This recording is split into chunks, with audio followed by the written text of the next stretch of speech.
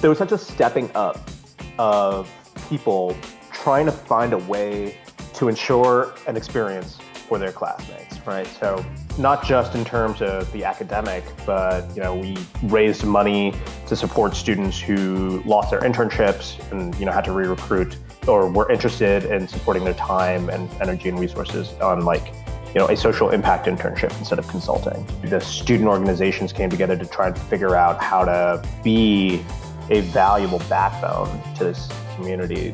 There's so much of that I just saw come together. I think that was a huge takeaway around that service leadership thing, is that that element of it is something that no one else can take away from you.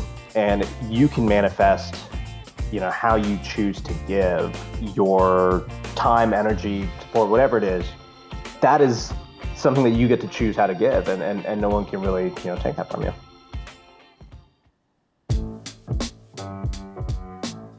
Welcome to Season 1, Episode 5 of McDonough Talks. I am your host, Mike Silverman, and today I am joined by Rohan Shamapant. Rohan graduated from UCLA, where he majored in international development. Prior to attending business school, he worked as an engagement manager, cultivating and developing high-impact partnerships with nonprofit professionals, leaders in philanthropy, and social change makers to strengthen and transform individual leaders and collective movements. Rohan has pursued a career in consulting while at MSB and will be joining EY Parthenon's M&A strategy team after graduation. Rohan, thanks for joining us. Mike, what a pleasure. Thanks for having me. So Rohan, you are a second-year student about to graduate in a couple weeks. What's that feel like? Oh, it's a good question to start. Incredibly bittersweet, I think, is probably what you would hear from most people. There's simultaneously the sense in the air of, kind of this moment of celebration coming together. Vaccinations have, really started to take off. So I think people are starting to feel a little more comfortable and are back in the city. People are stoked about the Nats Park commencement. And at the same time, it comes with this very tangible recognition that our time together is limited. And I think you're just starting to see that this thing is coming to an end. And I don't want to, we don't have to spend too much time on it, but obviously the pandemic changed the course of how we experienced our MBA program and certainly our community. So I think there's just a little bit of that frenetic energy in the air right now, which is both, incredibly satisfying and just a touch sad. Yeah, and you brought up the pandemic. We won't harp on it, but I felt coming into my experience, I just felt for you guys because, 3/4 of your time was spent virtual almost. Do you think that you specifically and your classmates were able to make the most of a really crappy situation? Ooh, yeah. I think I'll just speak for me personally. And I noticed for myself what basically happened was in the early days of this pandemic, there was so much of the kind of bitterness, so much of, this sensation that something was taken from us. And I owe a huge debt of gratitude to many of my classmates who, over, a couple months of conversation, I think there's a broader meta point that we were able to reach, which is that not a lot of this stuff is in your control under the best of circumstances.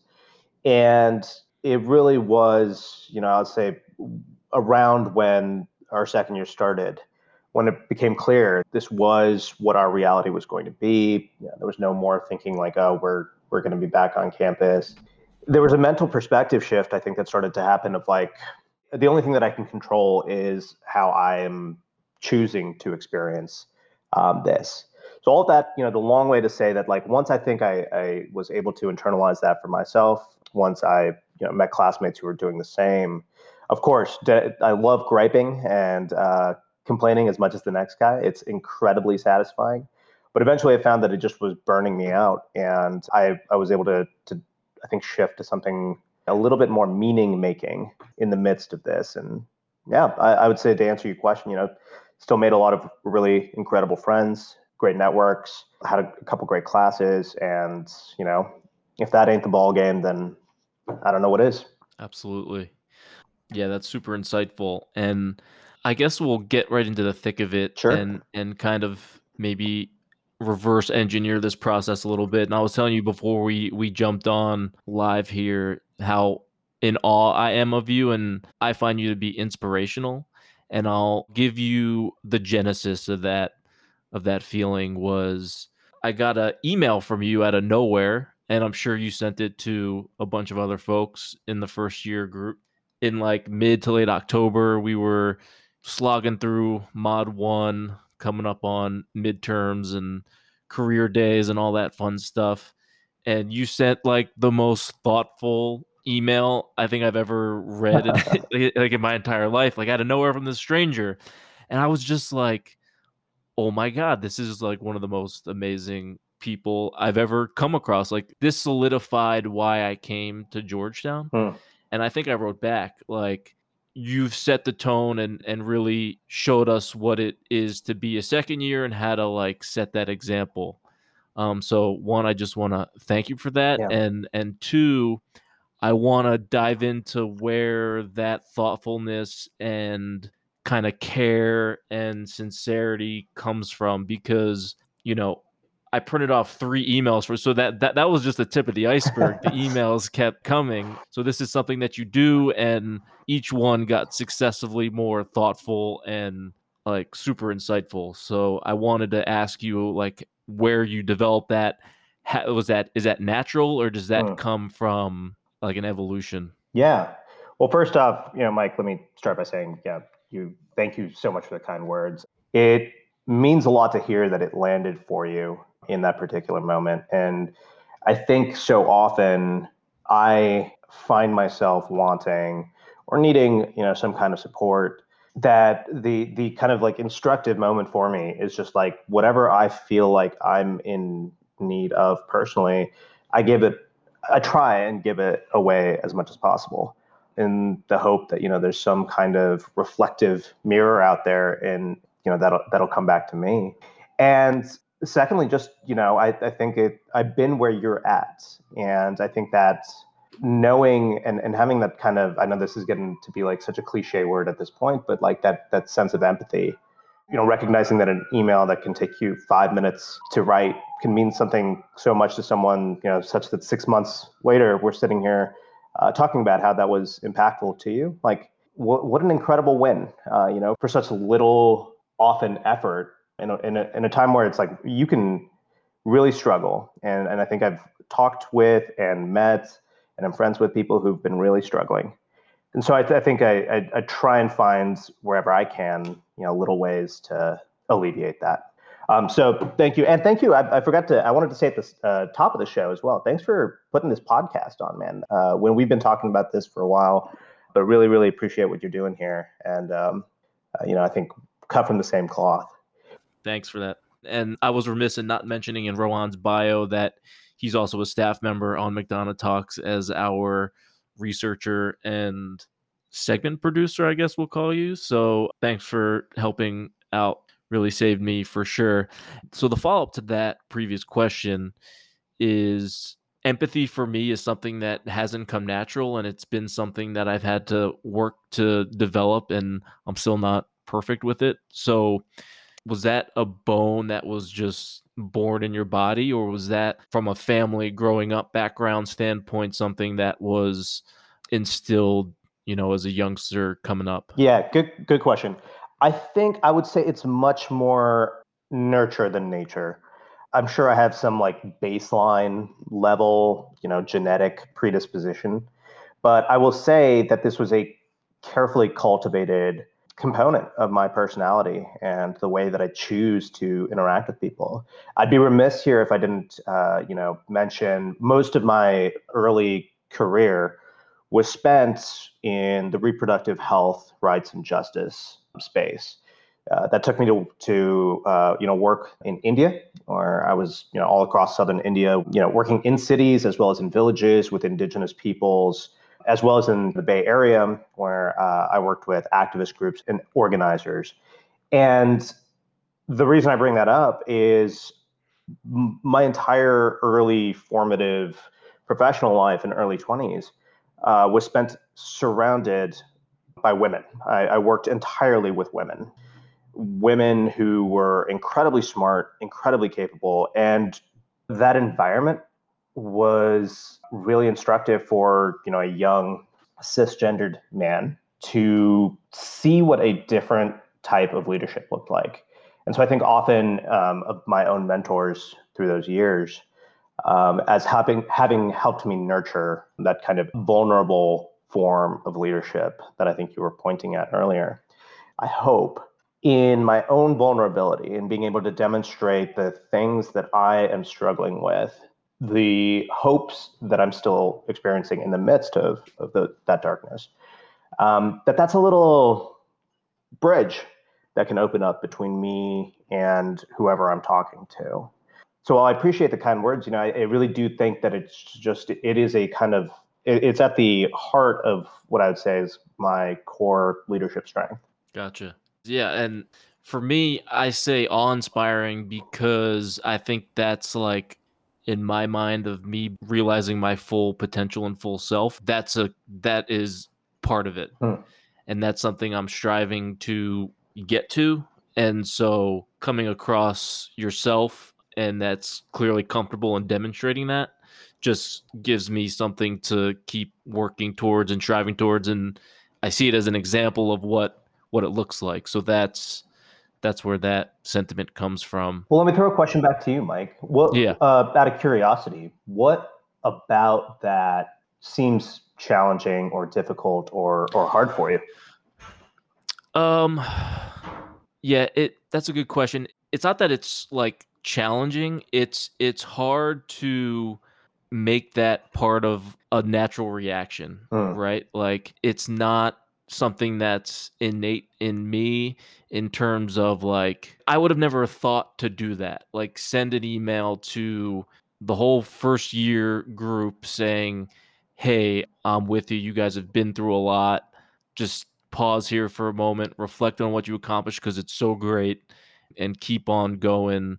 The juice is worth the squeeze," kind of thing. Like I would have never thought to do that. Hmm. And why would that not be in my thought process? Like, I don't know. Maybe if we're getting real psychotherapy here, maybe it's just like, I don't know. Maybe I'm just more selfish than I would like. Could be the answer. I don't know. Well, I got some good news for you then, Mike. If that's the case, going back to a question that you'd asked at the beginning, like this is something that can be practiced.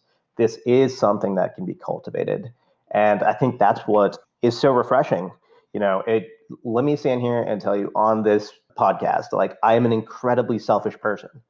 I think the great gift and ability to start forgiving one another is recognizing that we all are, and that we can use that selfishness in different ways, and we can be varying levels of honest about how selfish or not we are. But that idea of exactly what you're pointing at, man, it is something that can be cultivated, and I'm lucky to have a couple incredible role models as well, of people who are just shining examples of generosity, of compassion and thoughtfulness that I've benefited from. So I'm glad to hear that this kind of circular pattern repeats itself, and Yeah. we find we find each other. I've said this to a lot of my friends who've probably heard this too many times and are bored of hearing me say it now. But one of my core beliefs in life is that we all hold each other's water. We all hold each other's emotional capacity and our ability to experience not just survival in this life, but flourishing, real meaningful flourishing, is entirely codependent on your capacity to hold me. The 100, 200 people in our class, their capacity to hold us. And I think that as I started to recognize that for myself, there's a sense of responsibility that I think a really meaningful sense of responsibility that can come with that kind of humanist worldview, not just to hold up the light of others and help them build better lives for themselves, but there's a call to help like fix yourself as well. And that selfishness is therefore inherently selfless if what you're trying to do is figure out how you can invest the time in yourself so that you can hold other people better. I don't know. I think that there's a kind of intoxicating liberation that comes with that. Yeah, that's. I mean, the wisdom just flows out of you, Mm. man. It's you're like a born teacher almost. I don't know. Maybe I just I haven't been. I want to hang out with Rohan in a social setting and get a bunch of drinks and see what social Rohan's like. Yeah, shout out to all of those who've seen that guy. Yeah, definitely big fan of getting a lot of drinks and waxing poetic. Cool. Let's get some beers sometime. Yeah, sounds great. And so, did this wisdom come from any particular like college experience or just over time? You're an avid poetry reader. Is that something that you've been able to take a lot from, or something your parents passed down?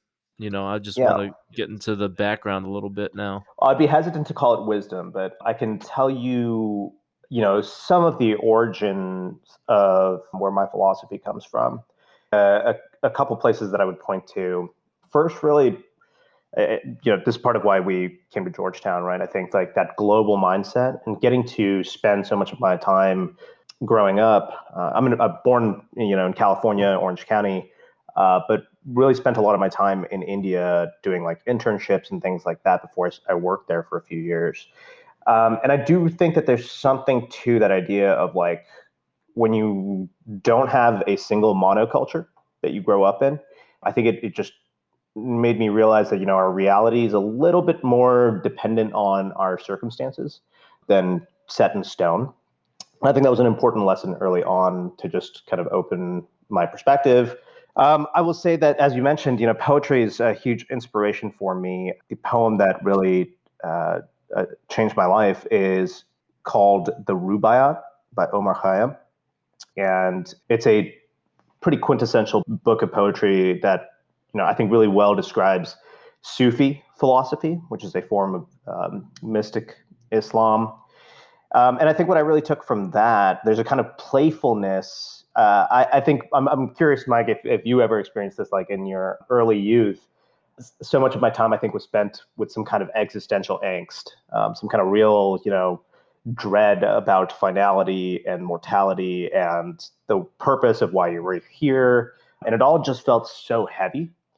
And I really struggled with that for a long, long time until I came across this poem. And, I think I'll send you a couple verses from it, but there's a pointing at the kind of lightness of being and how the very same things that I just said, the kind of the inconsequentiality of it, the kind of impermanence of everything.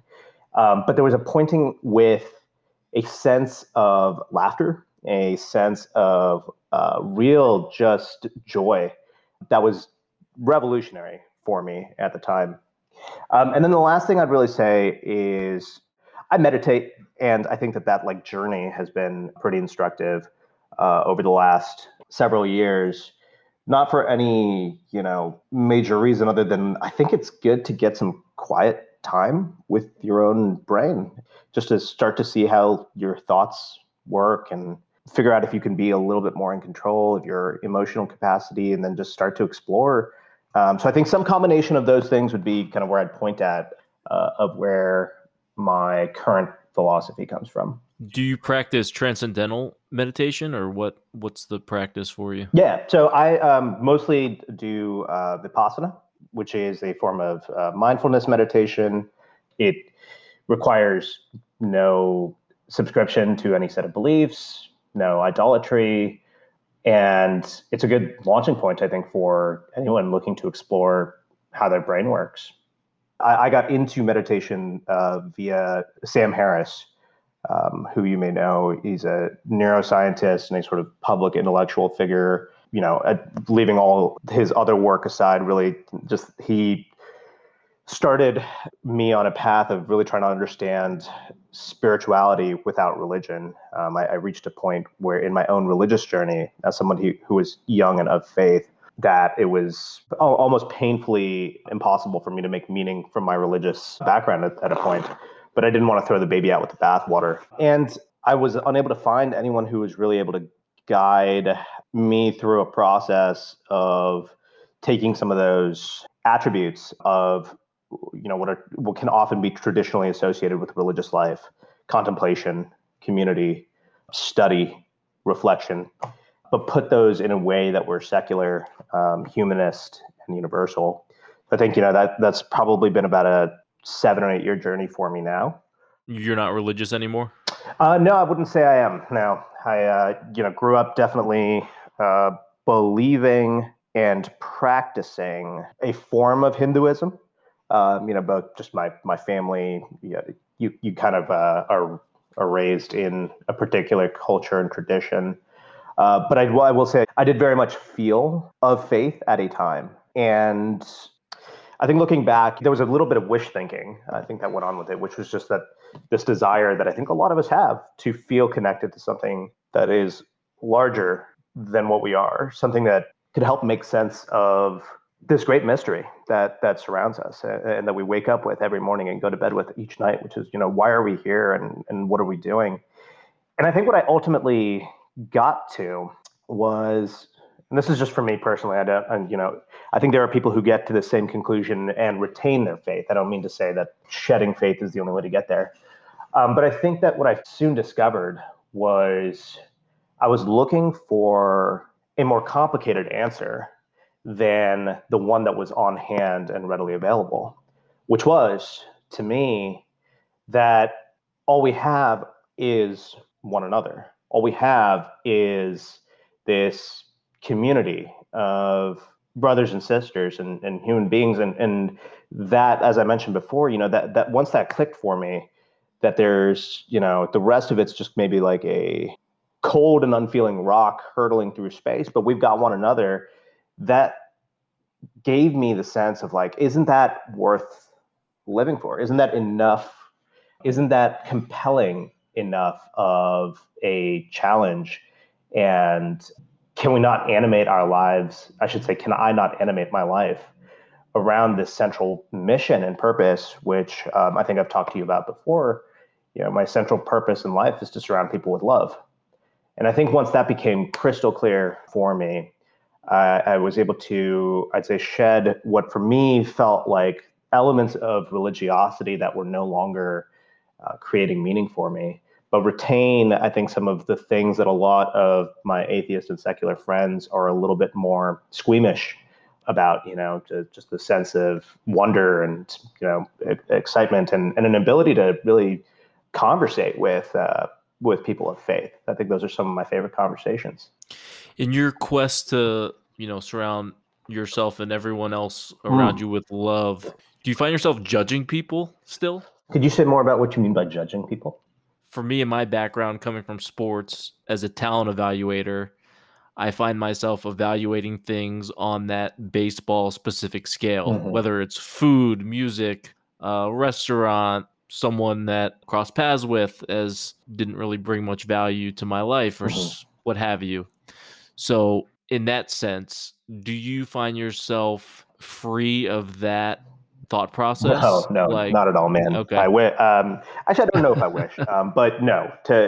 Again, and this is where we can all be varying degrees of honest with ourselves, but I'm certainly not above it. And I look back on a lot of experiences in the MBA program and in my life itself where I wish I could go back and change the kind of transactional nature of a relationship that I tried to create, or where I just feel like I was so short-sighted about someone who maybe annoyed me or irked me, and was almost every single time, proven definitively wrong. I think, speaking just to the MBA program itself for a second, this environment that we're in is so unique and so perfectly conditions us for that kind of judging, right? Like that kind of, all we have here is our social capital. I mean, yes, there's a few other, really important things. I'm being simplistic for a moment, but really a big part of, I think, what we learn in this program is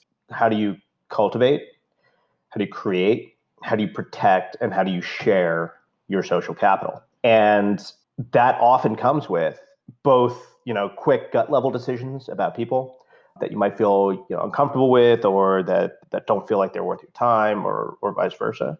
And on the flip side, right, how many times have you and I sat wondering if others are making those same kinds of judgments about us? The only thing that I can take solace in is that most of the time I have been proven absolutely wrong in my own value judgments.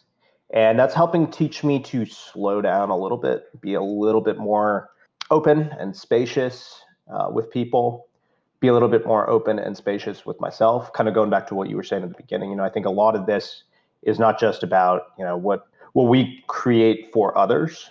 It's a lot about what we let others create for ourselves too. And there's a two-way street between those things. So my own ability to close people off, it in some way closes off something in me, and I think I've been reflecting on that a little bit more, very imperfectly, but still working on it. And now I want to kind of touch on something you brought up a little bit ago about growing up Hindu, and you grew up in Southern California. Yeah. I mean, I've been to California a bunch. Was that experience hard in any way in terms of being ostracized or discriminated against in what I imagine is a very white environment? Yeah, good question. I get asked this a couple of times. I think I have a few things that I want to say here, and I can only speak from my own perspective here. I think I definitely grew up in a majority, white space from, like, if you ever seen like the Real Housewives of OC, and that was filmed like right next to where I went to school, the Laguna Beach, that whole kind of vibe. I grew up not ever really feeling like I was on the outside of something. I think that there was, largely a sense of, if not, celebration, at least inclusivity and just tolerance, which was fantastic. I didn't feel like I had a critical theory or a language around race and religious identity. But looking back, retrospectively, I'm much more able now, with a more sophisticated knowledge and understanding, to identify, some places in my life where there were elements of discrimination, or I was always on the outside of something. And I want to just pause there to say that, like, that is speaking again just for me, not for any other Indian or any other person of color. That is a part of the privilege that I had growing up, was that was never forced on me, that I could go through 18 years of my life not feeling like I was on the outside of something. I know that there are a lot of people in this country for whom that is not an option that they get. That is a reality that is forced on, children who are still forming their identities and forming their sense of where they belong. So in that way, I can't sit here and pretend like I have, some larger story of discrimination and displacement to share with you. But I do want to say that even at the time, I think so much of growing up in a space like that, it had less to do with other people and it had more to do with me. I was always curious about this kind of question of, like, what is home for me? What is it that my family left to come here and be on the outside of something? Very model minority story of, family left to make sure that their kids got a better education, better job prospects. But I was really, really curious about, like, what did they leave? And, going back to what I was saying earlier, that started for me when I was 15, a real fascination and exploration of India. It started with me reading Mahatma Gandhi's autobiography, My Experiments in Truth. And then kind of over the next, I'd say almost 8 years, trying to spend every summer there, eventually moving, living, and working there afterwards. But my wife actually had something that I think I was complaining to her when I was much, much younger, like early 20s or something. Just, how you are. Nobody's like ever super, super fond of like their high school or things like that. So I used to always kind of rag on Orange County as this place that I always thought was like, it was spiritually vapid and the people were kind of like ostentatious. And she said to me, I remember very distinctly, or you're shaped as much by the things that you were, actively trying to cultivate as what you're not. So she invited me to find a moment of gratitude for this place that in my early 20s I was feeling despondent about and, over it. And I was looking for something. And her point was like, why do you think you're looking for that? And how much richer is your own personal life for that? And, looking back 10 years from then, 100%, she was right. And Orange County is a fantastic place. There's incredible people out there. It was my own short-sightedness, closed-mindedness that I think was animating that thought process. That's some excellent growth that your wife helped facilitate right there. Absolutely. That's the definition of a better half. I love it.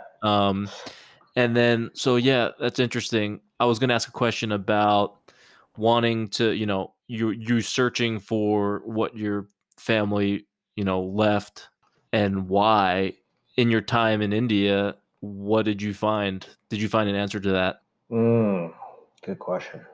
Yeah, I think I did. I think there's two ways to answer this question. One is some stuff that's a little more concrete, and one's a little bit more abstract. So I'll start with the concrete first. I think what I found was, just it concretely was a sense of family, of community. I finally understood, what it felt like to stand in a place where I knew that my family had history, right? That it wasn't just 25 years or something that we'd been in a place, but we could count it back 6 generations or something. And I think I found a different definition or a different perspective, I should say, a different experience of diversity in India than our American, what do we call it here? The melting pot idea. The big thing for me was the quality of friendship. The experience of friendship in India was so different than what it was here. In so many ways, it's such a big communal, living environment. You're kind of always surrounded by people in a way that, a lot of my time here in the US was either, small nuclear family or, time alone. In India, there was just, I don't think I ever had a minute to myself ever. And I don't think I ever wanted a minute to myself ever in the way that I do now when I'm here. So that really helped me formulate some ideas around the loneliness of the American experience relative to what I had growing up in India. So I think that those are some of the elements concretely, but abstractly, man, there's no way that I can describe it. Like when I was there, I felt completely at home. It's the sound of the rain, it's the color of the clay, it's the smell of the food, it's the humdrum noise of the traffic and the languages.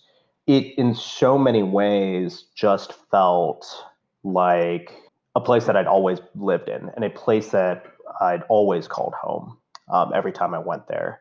That part of it was a little bit more abstract. And when I tried to talk to my father about it, it's surprising, despite him having been here, I think a little bit, probably 35, 37 years now or something like that. He knows exactly what I'm talking about. And it's for both of us, this thing that is hard to articulate, but incredibly easy to experience. So I think that's something that's just in the blood. And when I talk to him about it, he gets it. And that was, I guess, what I was always searching for. Now, a couple questions, Sure. 2 parts. It'll probably take you in 2 different directions. One is, so you just described like things that sound awesome to me, like really, really fun and something I would want to be around. Does it amaze you at all, like that people come to America seeking something different or better than what you kind of just described? And then second to that is you talk about your dad. I did some internet stalking and research, and I found a talk you gave about your dad. Oh, wow. Has he been like the most influential person for you throughout your life? Wow, you did your research, huh? Let's start with the second question first. Yeah, I mean, certainly. I think my dad has been someone for whom I have incredibly rich, complex feelings and thoughts about. It's simultaneously, so effortless and easy to have that kind of source of love and person that you can give love to. As I'm sure anyone here, with family knows that it's also incredibly complicated at times. But I think the real thing that I see with my father, I'd say, is one, just like often, it's so easy for me to see like where a lot of my own thought patterns and instincts come from, because I just see it like, oh man, I'm just like this guy that I've been fighting for 25 years of my early life to be nothing like. It's like, bam, you caught by the same trap that you tried to avoid for yourself. So I think that is always an interesting experience for me. I'm sure that's not universal for everyone, but for those of you who identify in that way with your parents, I think it's a fun process of discovering not just this thing about this incredible giant that's walked the earth for 30 years longer than you have, that's made all the same mistakes that you have, and that has shared in a lot of the same joys that you have, but has just like kind of always got your back around the periphery. It's always ready to let me like run full speed into a brick wall and then be like, oh yeah, like I knew that was going to happen. You're okay. Don't worry. So yes, my father, very, very big, very influential. We both love Scotch. I don't know if you'll ever hear this, but shout out, Dad. And then I'm sorry. Oh yes. So Like, why do people want to? Yes, they want to create a better life for their children, but why don't they see that as a possibility where they come from? And do you wish that you had the opportunity to grow up in the things that you described as so awesome sounding? Whew, that's a hard one. I can't pretend to say that I understand what 1970s or 1980s India was like to be young and ambitious. And, you and I are sitting here at an MBA program for much the same reason. We hope to have some kind of explosive opportunity, not just for ourselves, but for those who come after us. I can't pretend to say that I know enough about what those opportunities looked like for my dad and mom, in India at that time. I have to believe that the case was so compelling, so open and shut, for them to walk away from all of that. I think human beings are capable of making decisions that are logically sound and perhaps emotionally, mistaken. Not necessarily true for everyone, but I do think that so much of what my family's roots were at that time, a lower class family coming into, I think, more of a middle class stature, was around the socioeconomical aspects of success, as opposed to, let's say, the cultural or the experiential parts of it. And so I think that drove not just my own family, but a lot of Indian families at the time to make decisions to come here. And I have to believe that just that case was so open and shut for them at the time that they were ready to walk away. Because you talk to all these guys, like you talk to my dad, it's been 35 years. He'll still talk to you till he's blue in the face about riding motorcycles and drinking cheap whiskey in India with him and his 6 cousins, and you're like, okay, you had to sacrifice all of that. And now we're not even talking, I think when you put it in the perspective of refugee families and real, let's say economic immigrants who are under much more duress and are making those same decisions without a lot of the same guarantees. I think that just is a whole nother conversation that I can't even begin to imagine. But for my father and for my mother and my uncles and aunts, like I just have to believe that this was worth it. Did they come here together, or did your parents I think leave everything behind? my dad came here first. He was not married at the time. I think he'd come here to go to college and then went back to India, got married, came back here to work, and I think my mom was 6 months or so after him. Gotcha. But like, what about his brothers and sisters? They all stayed back in India? No, one of his older sister is still back there, and his younger brother has moved here as well, and he lives in Texas. And he's actually he himself is an MBA, was like an electrical engineer. I want to say electrical engineer, or computer engineer. Sorry, Venugate, if you're listening to this. And he was the big reason for why I chose to pursue an MBA. He was an HBS grad and has been just a huge role model and mentor for me in my life. It was a big part of how I intellectually, I think, got here. Excellent. You can tell just by listening to this, you're a pretty brilliant guy. I'm sure you had the pick of whatever school you wanted to go to. How did you settle on McDonough and Georgetown? Well, first off, I did not have the pick of school I wanted to go to. That's surprising as that might be. It's not surprising to me at all. I think, how do I say this? I did not fully appreciate the academic opportunity that I had in my undergrad experience. I did fine, but I didn't do well. And I think, so much more focused on the kind of self-exploration sides that come with a lot of undergrad experiences. Really learning who I was, trying to figure out who I was between this American identity and Indian identity. I'll be transparent with you that class was not my number one focus. But yeah, didn't necessarily. I had a couple of options, but I'll tell you, what really spoke to me about McDonough. For me, it was certainly one of my top choices from the minute I got the good opportunity to come and interview here in person. When I got the chance, I met, and I can't remember the name now of the second year who interviewed me, but I'd had so many, I've done so many of these interviews that felt so kind of stiff, and I myself was like, if you look back at my Georgetown, you have to send like a video in with the app. The videotape, yeah. I hate mine. It's so stiff and it's so boring. And I just felt like I had a huge imposter syndrome coming into this thing, man. Like I'm a kind of like heart forward softie who worked in the social impact space for years and years and years. And I thought that I just had to like put on a, suit and tie, don the corporate face and just shut up about who I was for 2 years. And I think that was probably the biggest takeaway from my interview process with McDonough, where I'll tell you, the first 10 minutes, I thought I was going to bomb. I was so nervous.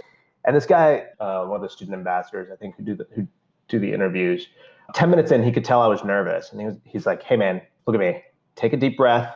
You're doing fine. There's nothing super serious about this. We're just here to talk, get to know a little bit more about you and what motivates you.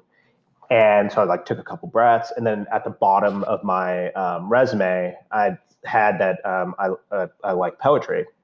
So it was like, tell me a little bit about poetry. Like, why is that meaningful to you? And then we just ended up having like a 15-minute conversation about sort of the role of poetry in my life.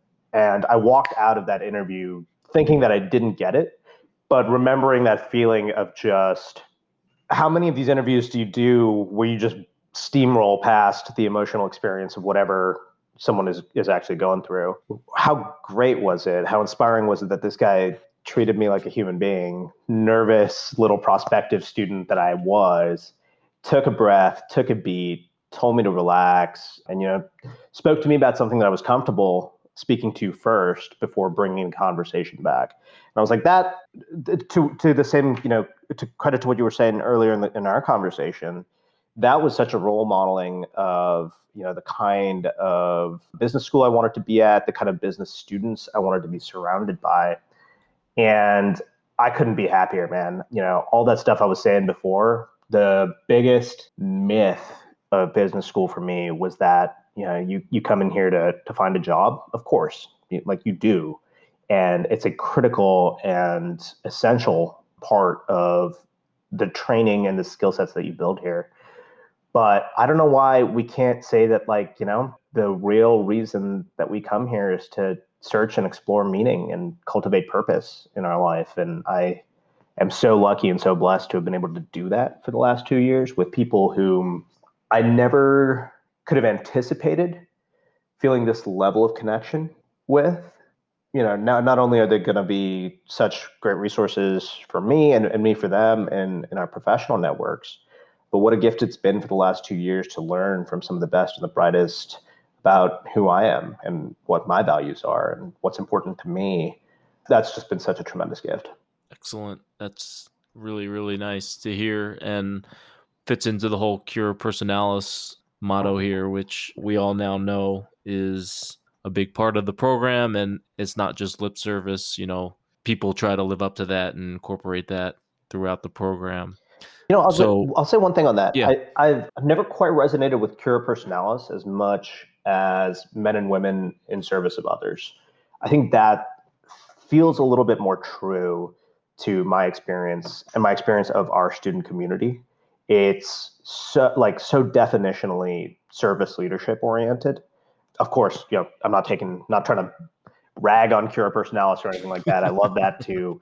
But so much of what I experienced, when we got into this pandemic, obviously before that, but when we got into this pandemic, there was such a stepping up of people trying to find a way to ensure an experience for their classmates, right? So not just in terms of the academic, but we raised money to support students who lost their internships and had to re-recruit or were interested in supporting their time and energy and resources on a social impact internship instead of consulting. The student organizations came together to try and figure out how to be a valuable backbone to this community.